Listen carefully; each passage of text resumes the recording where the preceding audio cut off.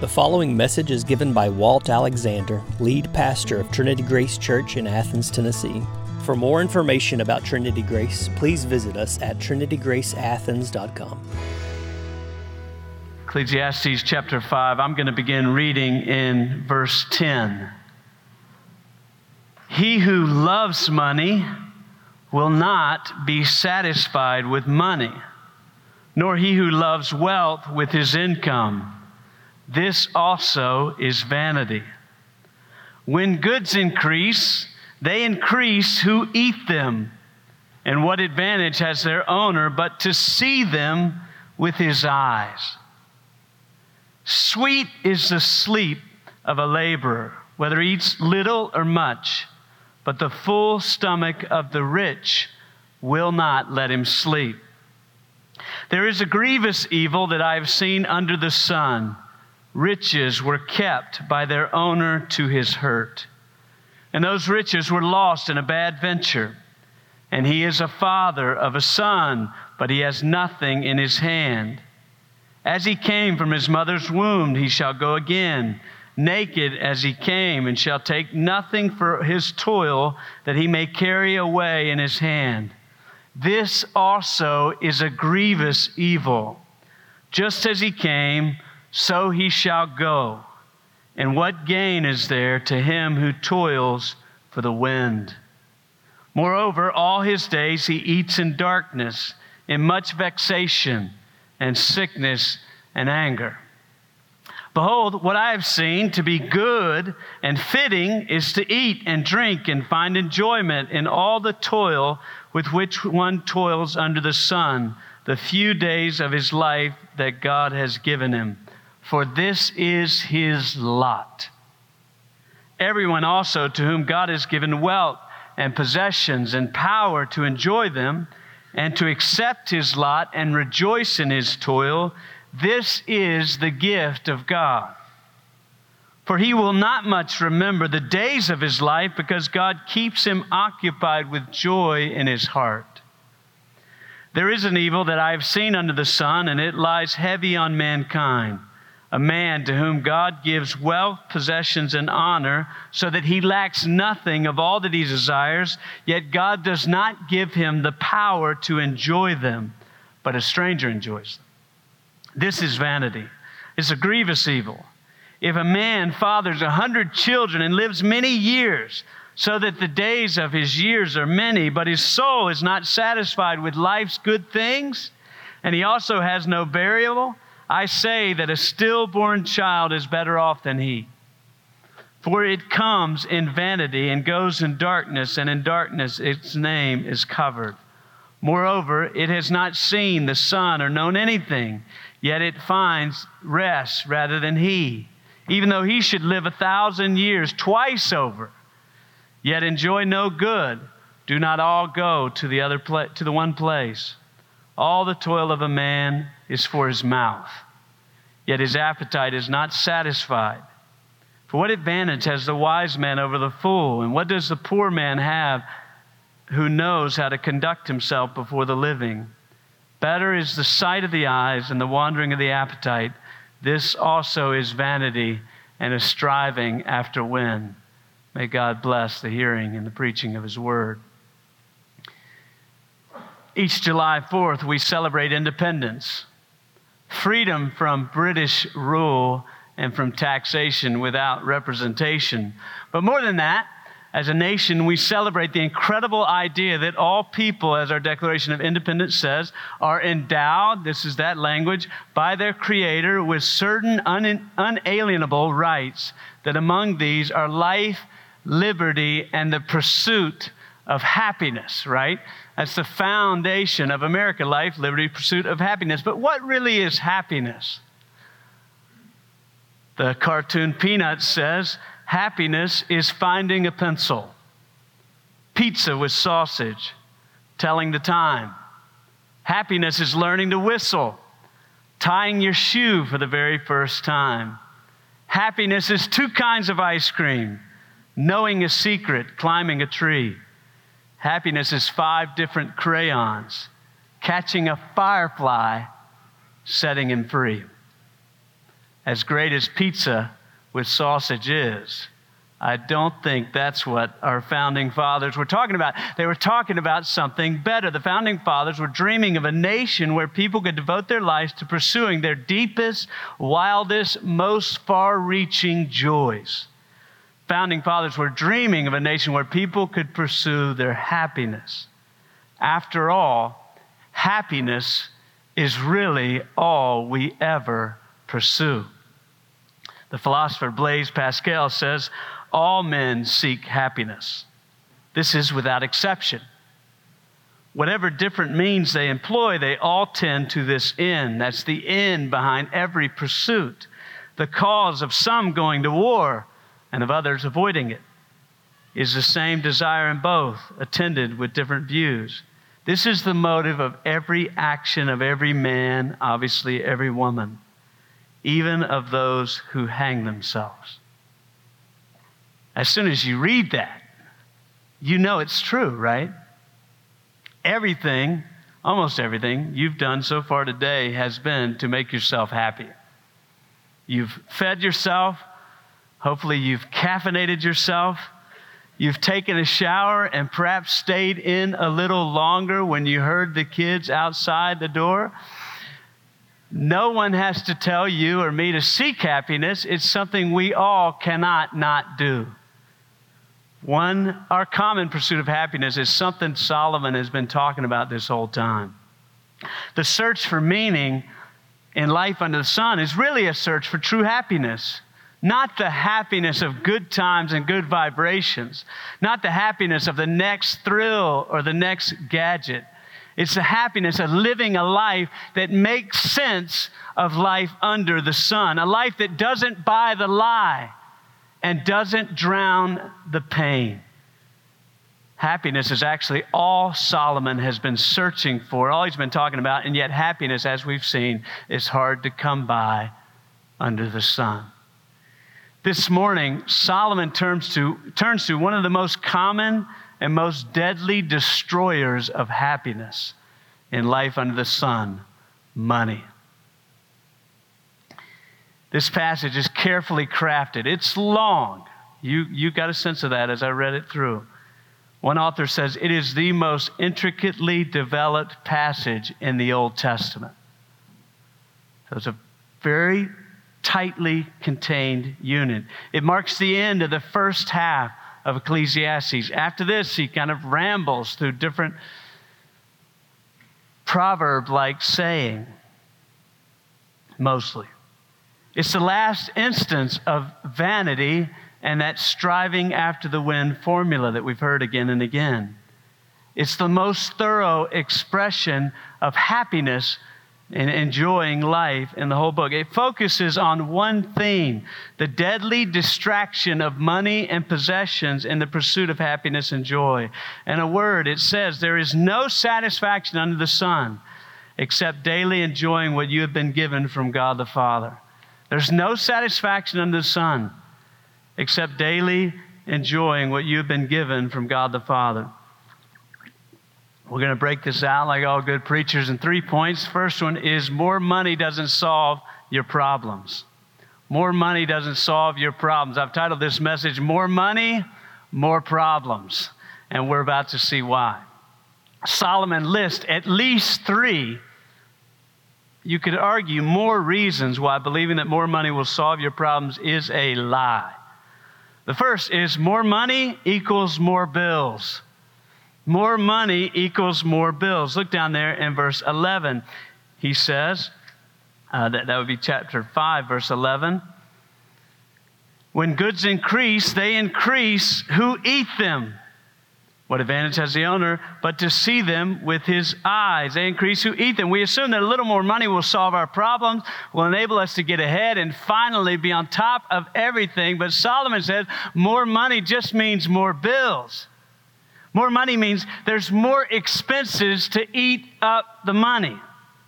Now they say you don't know how many friends you have until you get a truck. Solomon says the same thing is true with money. You don't know how many friends you have until you got a wad of dough in your pocket and you're looking to spend it.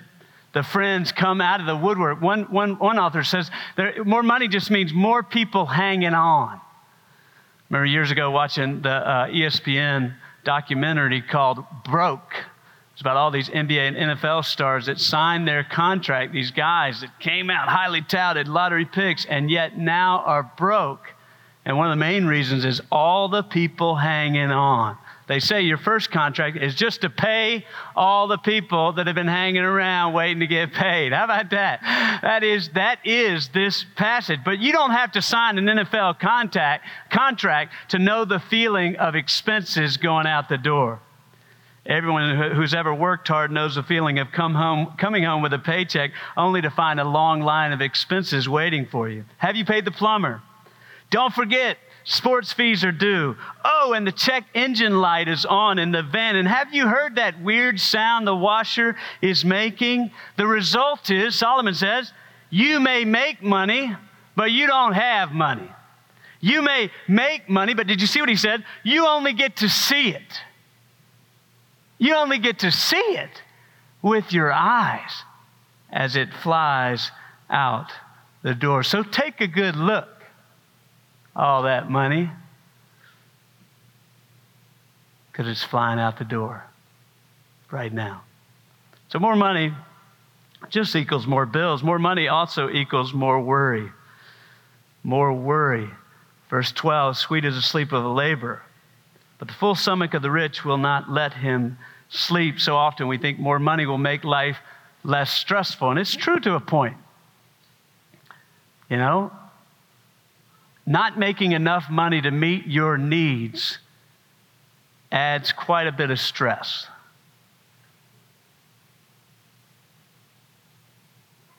But more money above your needs does not make life less stressful. That's the truth. That's the biblical truth. In fact, it's the opposite. More money reverses it. More money equals more worry. The full stomach of the rich will not let him sleep. It's not the hunger that keeps him awake. It's the excess and ease that keeps him awake.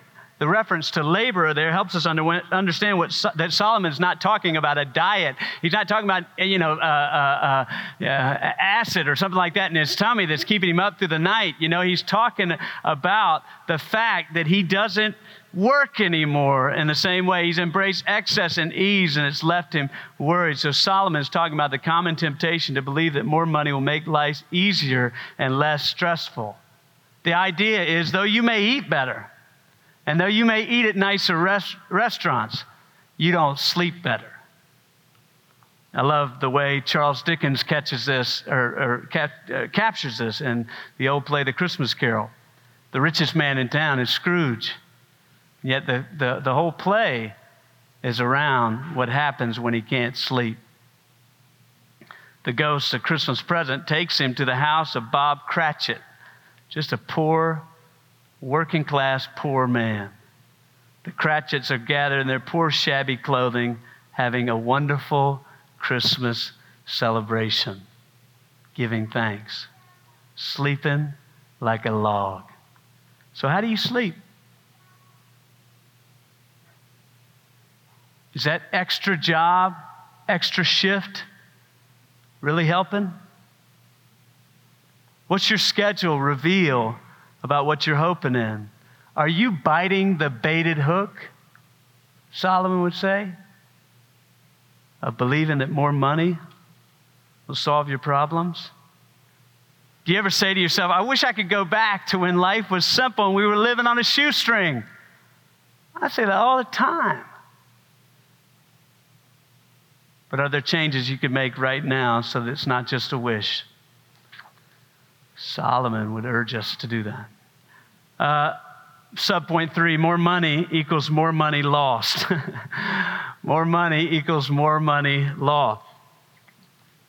Solomon continues in verse 13 and begins describing a grievous evil. If you'll notice, evil is repeated 4 times in this passage. A grievous evil he's seen under the sun. The owner keeps his riches, thinking that money saved will make him safe and secure. But the preacher says the riches were kept by their owner to his hurt. Specifically, the owner loses his riches in a bad business venture. Now, that's interesting. That's all we know about what happened to this guy. And this grievous thing is he had a bad business venture. Bad venture in verse 14. We don't know the details. The details seem to be purposefully general. And the reason is Solomon wants us to focus not on how he lost his money, but on why he lost his money. Does that make sense? His problem is not a bad business plan, a poor business plan. His problem is not a mishap or a sudden change in the economy. The owner's problem is that he holds on to his money too tightly. The grievous evil is his greed and his hoarding. He began to believe that it was his money. You know, one of the most famous songs about money is from Pink Floyd's Dark Side of the Moon. The song called Money begins with a rhythmic clang of cash registers and coins splashing. It's in 7/4, which makes it even more interesting. The song describes the craving for more and more money, and in so doing, emphasizes the way we think all our money is our own. It says, "Money, get back. I'm all right, Jack, but keep your hands off of my stack. Money, it's a crime, share it fairly, but don't take a piece or a slice of my pie. It's my stack. It's my pie. It's all mine." The man begins to believe in verse 13 that the money's his. And then he begins to believe that it's what makes him secure. Rather, this is what Solomon's helping us see. Rather than depending on God, he began to depend on his money. He began to assume it was his money that made him safe and secure, that it was his money that would protect him when trouble fell upon him. He assumed making more money then would make him more safe and more secure. So he kept his money all to himself and tried to invest it to make more money for himself, but it was all a deck of cards, bound to fall. Money provides no safety, no security. Proverbs 18:11, a rich man's wealth is his strong city and like a high wall in his imagination. In the end, trying to make more money made him lose everything. Safety and security, beloved, can only come from God. Do you remember the story of the Israelites? You remember how the Lord told him to just get just enough manna for the day. Do you remember what happened to the manna when they gathered more than enough? It stank. It was, literally, that's the text. It bred worms and stank. I bet it did. It's all too common for us to depend on what is given and not on the giver. It's all too common to depend on what we possess and not on him who possesses everything. So we feel better, right? When our bank accounts are full, our emergency funds are maxed, our retirement accounts are doing whatever, they're fruitful. Our work schedules are packed. We have no days off because we're packed, we're making money. But watch out, Solomon said. Jesus reminds us, don't lay up for yourselves treasures on earth where moth and rust destroy and where thieves break in and steal, but lay up for yourselves treasure in heaven. Neither moth nor rust destroys where thieves do not break in and steal. Money seems so secure. But really, just here today, gone tomorrow. Here today, gone tomorrow. More money just means more money to lose. You know, how do you lose it? How do you lose all this money? The text would say a bad business venture could be one.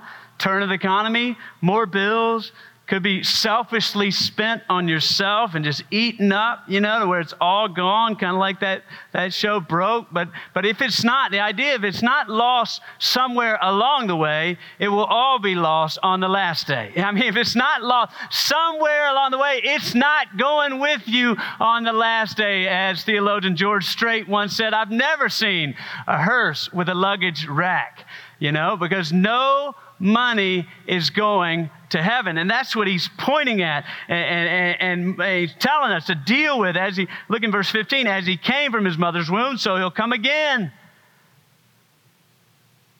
Naked as he came, shall take nothing for his toil that he may carry away in his hand. This is a grievous evil. Just as he came, so he shall go. So he concludes, is there any gain in more and more money?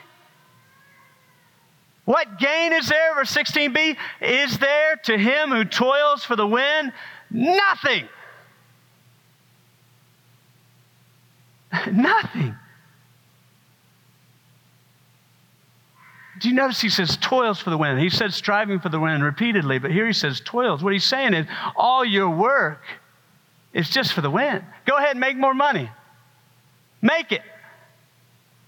But cash the paycheck and raise it into the wind and just watch it float away. That's what's going on. Don't buy the lie. Point 2, more money doesn't satisfy. More money, more problems. More money doesn't solve them. More money doesn't satisfy. Solomon makes this clear in our opening verse, verse 10. Who loves money will not be satisfied with money, nor he who loves his income with his income. The love of money never reaches its goal. The one who loves money is never satisfied with money. Richard Belcher, the more a person has, the more a person wants.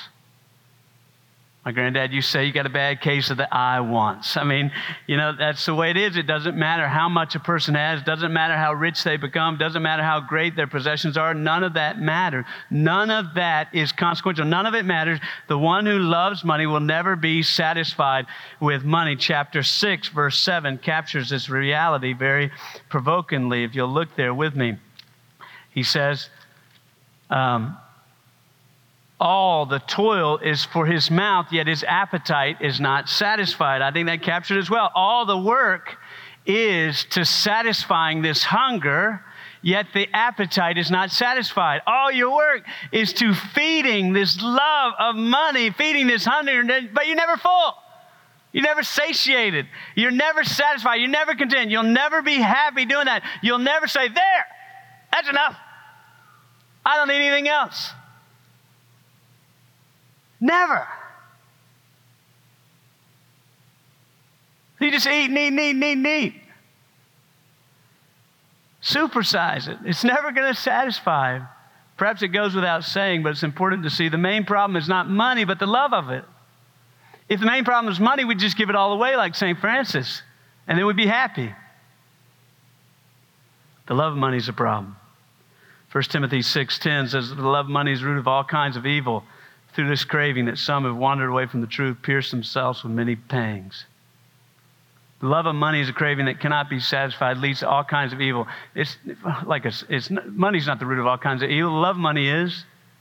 The idea is, if you love money, you'll lie. You'll cheat. You'll gossip. You'll slander.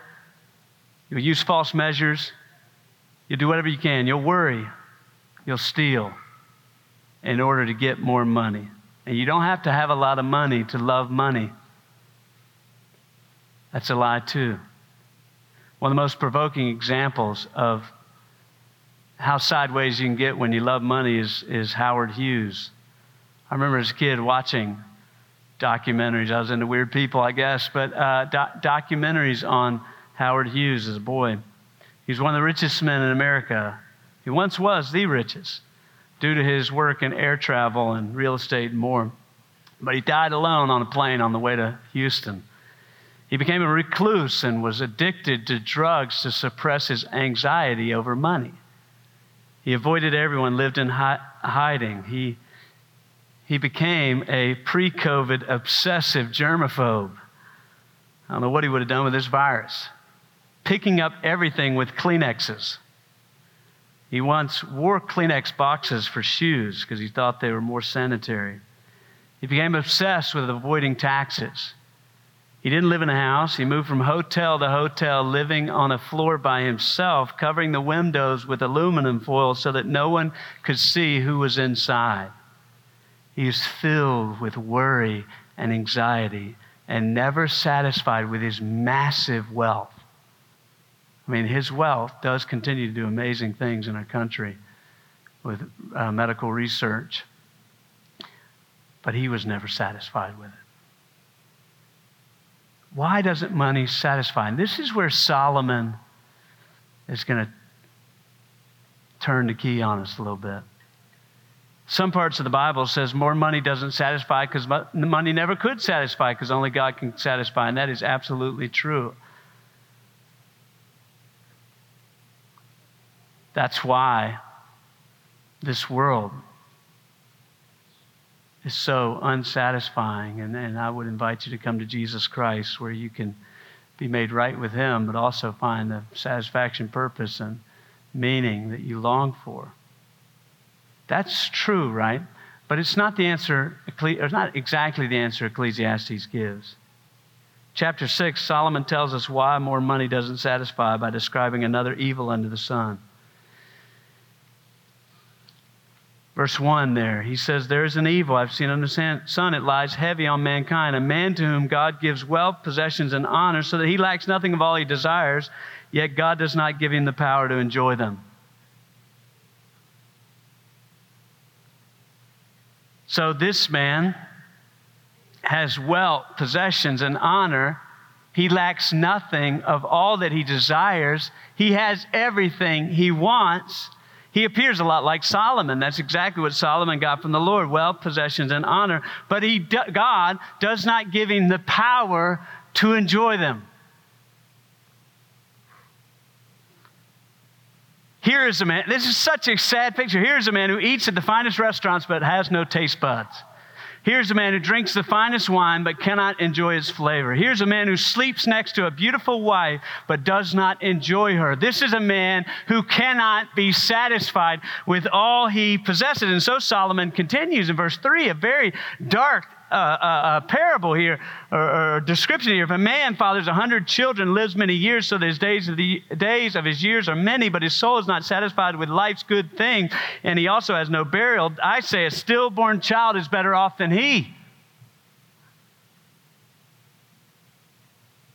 It's often assumed that the greatest things in life are greatest things in life under the sun are long life and children. That's what Proverbs says again and again. But here Solomon said it's better to be stillborn than to only have long life and children. It's better to have never lived than to be discontent and be unable. The peace of being unborn is greater than 2,000 years of discontentment. What's this mean? What's all this mean? What it means is all the wealth and possessions and honor of the world is just a can of peaches without a can opener. What are you going to do with it? Lick it? You know, what are you going to do? You're going to hold it tight? You're going to have more cans than the next guy? Is that? What are you going to do? It doesn't matter what you do. An unopened can of peaches will never satisfy you. It'll never taste good. Wealth, possessions, and honor in themselves do not satisfy. They can't satisfy. Don't buy the lie. Don't bite the baited hook. Only God can give the power to enjoy everything that's sold, and every store under heaven should say satisfaction sold separately. Deal with the Lord.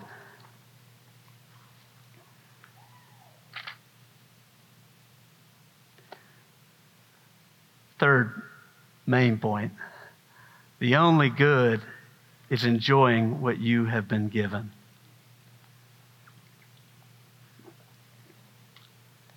There are two evils in our passage, two grievous evils, tragic evils. But verses 18 through 20 introduce us to the one good in life under the sun. And these are so good. We're going to read them one more time. Verse 18, behold, chapter 5, verse 18, behold, what I've seen to be good and fitting is to eat and drink and find enjoyment, and all the toil with which one toils under the sun, the few days of his life that God has given him. For this is his lot. Everyone also to whom God has given wealth and possessions and power to enjoy them and to accept his lot and rejoice in his toil, this is the gift of God. For he will not much remember the days of his life because God keeps him occupied with joy in his heart. That's a good one to get tattooed on your arm if you want to. You know, we've seen verses like this, but this is the most extended reflection of the good life.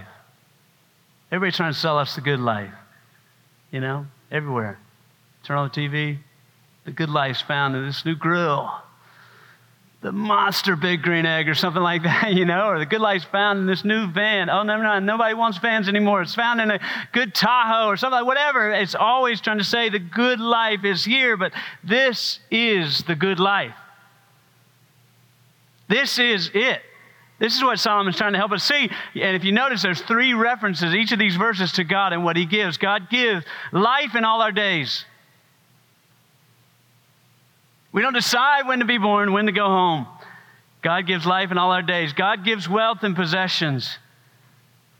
And thankfully, God gives the power to enjoy life, wealth, and possessions. In a world marked by so much brokenness, so much futility, so much have we learned, so much stuff that does not bring profit, that does not pay out, that does not give us what it promises, God still gives the ability, the power to live this life with joy. And there's so much joy to be had. And here's how. Subpoint 1, accept the life given to you. If you look down there in verse 19, he says, everyone to whom God has given wealth, possessions, and power to enjoy them, and to accept his toil. Accept his lot, rather. Accept his lot. Your life, your days, and all the work you're called to do is the gift of God to you. It might appear random or haphazard or even evil and wicked at times, but all of it is God's doing. The lot is cast into the lap, Proverbs 16:33, but its every decision is from the Lord. It is your lot. Like playing a game of cards, your lot is the hand you've been dealt. That means your life is incredibly limited. Mine is too. You cannot do whatever you want to do. You cannot be whatever you want to be. You cannot go wherever you want to go. Your life is a gift. You don't decide what you receive when you receive a gift, do you? You accept it. Pay attention to what God is giving you. So Solomon said, pay attention to your birth, your parents, your home country, your education, your talents and giftings, your relationship, your experiences, your difficulties, your opportunities, your job, your salary, your possessions. All of it is God's gift. All of it is his gift, his free gift to you. It's limiting, but it's a wonderfully free gift. Jeremiah Burroughs, in his wonderful book, The Rare Jewel of Christian Contentment, I've been known to read it at length to friends at times, but just a wonderful, fascinating book. He says, I beseech you in active obedience. We worship God by doing what pleases him. That's what we think about often when we think about obedience. But by passive obedience, we do as well worship God by being pleased with what God does. It is but one side of a Christian to endeavor to do what pleases God. He must as well endeavor to be pleased with what God does. And so you come to be a complete Christian when you can do both. But that is accept your lot. Is I'm going to be pleased, God, with what you do.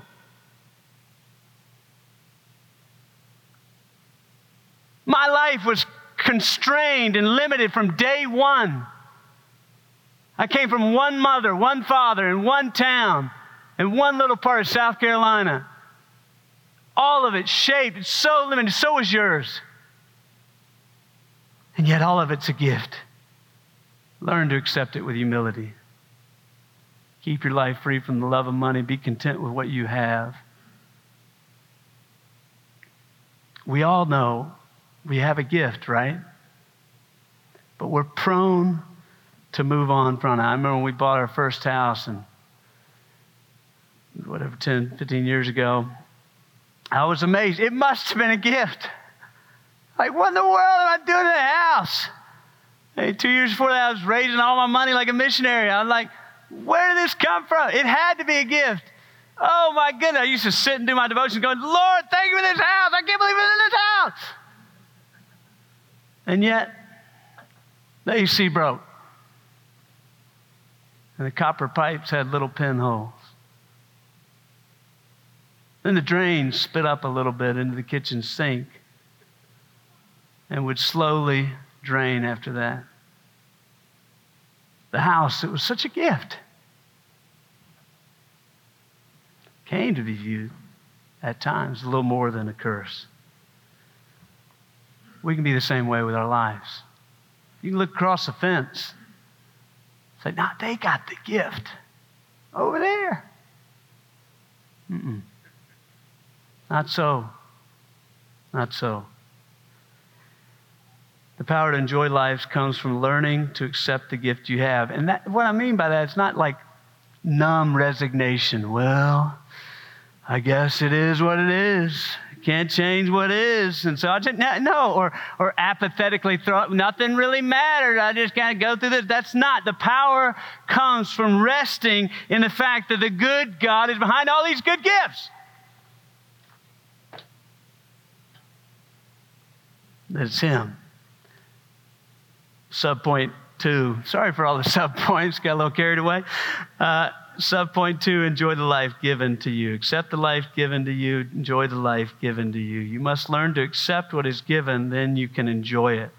By accepting what you have been given, you kind of break through into the power to enjoy what you've been given. You find the way to eat and drink with joy. You find the way to enjoy God's gifts. You find the way to enjoy your life with all its opportunities, difficulties, and perplexities. You find the way to open the can of peaches. You find a way to live. Douglas Wilson said, it is a cold fact that God does in fact give many goods to men who are not given the corresponding power to enjoy those goods. The good Lord, though, gives to His people a can opener to go with the cans of peaches He gives them. To the unbeliever, He gives no way of genuine enjoyment. To the believer, you get a can opener. Drink down those peaches or whatever you do with them. The result is you begin to actually live. There's a wonderful nowness to these verses. You begin to actually, instead of being frustrated by all the things that didn't happen to you in your life, right? How much of our culture is caught up in that? Instead of being frustrated, all the things that didn't happen to you or did happen to you, they're really shaping you right now. Instead of living in the past like that, being dominated by that, or instead of being hopeful for all the things you hope will happen in the future, you daily live your life as a gift of God that you don't deserve. That's what He's after, a wonderful nowness to living before God, living coram Deo, living before the face of God so that you turn away from living in the past, living as a victim of something in the past, but you also turn away from hoping in the future, but to be just so wrapped up in the good of right now that you don't even know what time it is.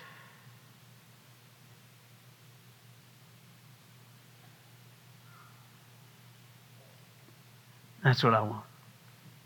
I had the privilege of being a minister for camp this week. I hadn't been back to camp in a little while, so that was fun. But camp called Camp Joy. It was a camp where I was converted 21 years ago on August 9th. It's a camp for adults mentally and physically handicapped. Each camper is attended to and paired up with one counselor. I want to introduce you to one of those campers named Anthony Sproul. How's that for a smile?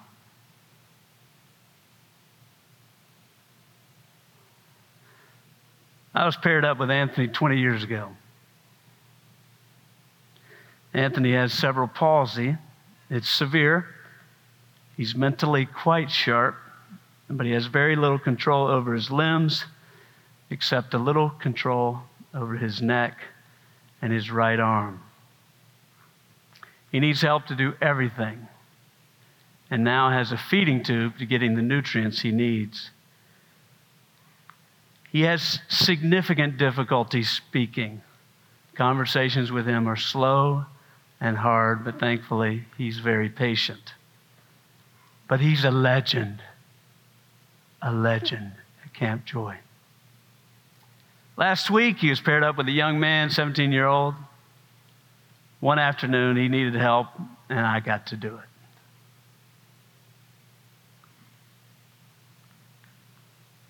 I must admit, I was confronted with my own selfishness in the few hours I spent with him, helping him to use the bathroom and to take a shower, revealed more selfishness in my heart than I would care to admit. But I was confronted also by his joy and contentment. We took him to the pool that afternoon for a swim. It was quite an ordeal, getting him ready, lowering him into the water, setting pool noodles underneath his legs, his lower back, and his neck so that he could swim. Watching him, it was obvious how much fun he was having. Can you imagine the feel of cool water when you've been stuck in a wheelchair your whole life? Every now and again, though, he would push his head back over the noodle underneath his neck to submerge the top of his head under the water.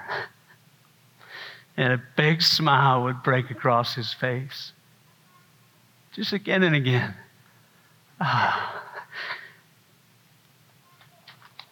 That's a man who's found the power to enjoy life. He's accepted the life given to him. He didn't choose it. He told me he longs to run when he heard that I like to run.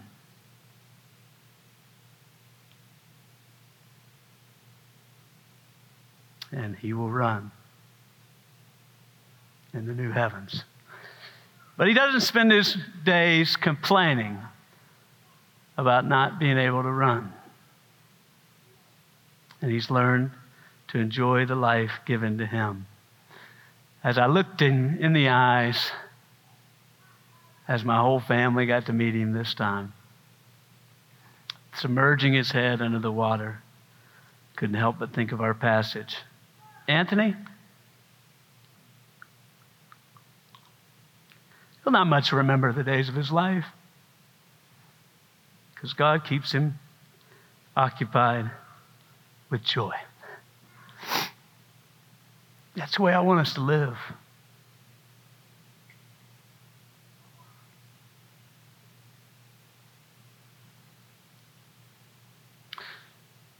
I want us to live like this. To accept our lot and enjoy. I mean, all this is what the Apostle Paul talks about in Philippians 4 when he says contentment. He says, I can do all things through Christ who strengthens me. That does not mean because of Jesus I can do whatever I want with my life. That's just what the culture says. Or I can climb every mountain or ford every river or whatever. He means I'll rejoice no matter what. Bring it on, hell and all its demons. Everything will be ordered in my life according to the will of my Heavenly Father. And I'll rejoice no matter what life brings, because Jesus Christ will be with me until the end. So let us press on. There's no satisfaction under the sun except daily enjoying what you have been given from God the Father. Father in heaven, we cast ourselves upon you. We offer ourselves to you sincerely and completely.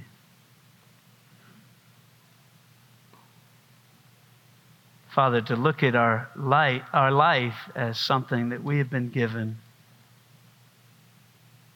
and that we need to accept and receive takes humility and courage. God, I pray that you would protect us from the evil one that loves to accuse and destroy the work you do in our hearts and lives, and cause us to be the happiest church in the world. That would be true of us, it would be said of us, maybe on our tombstone. Hey, he didn't much remember his life because he was occupied with joy in his heart. We long to live life under the sun with joy.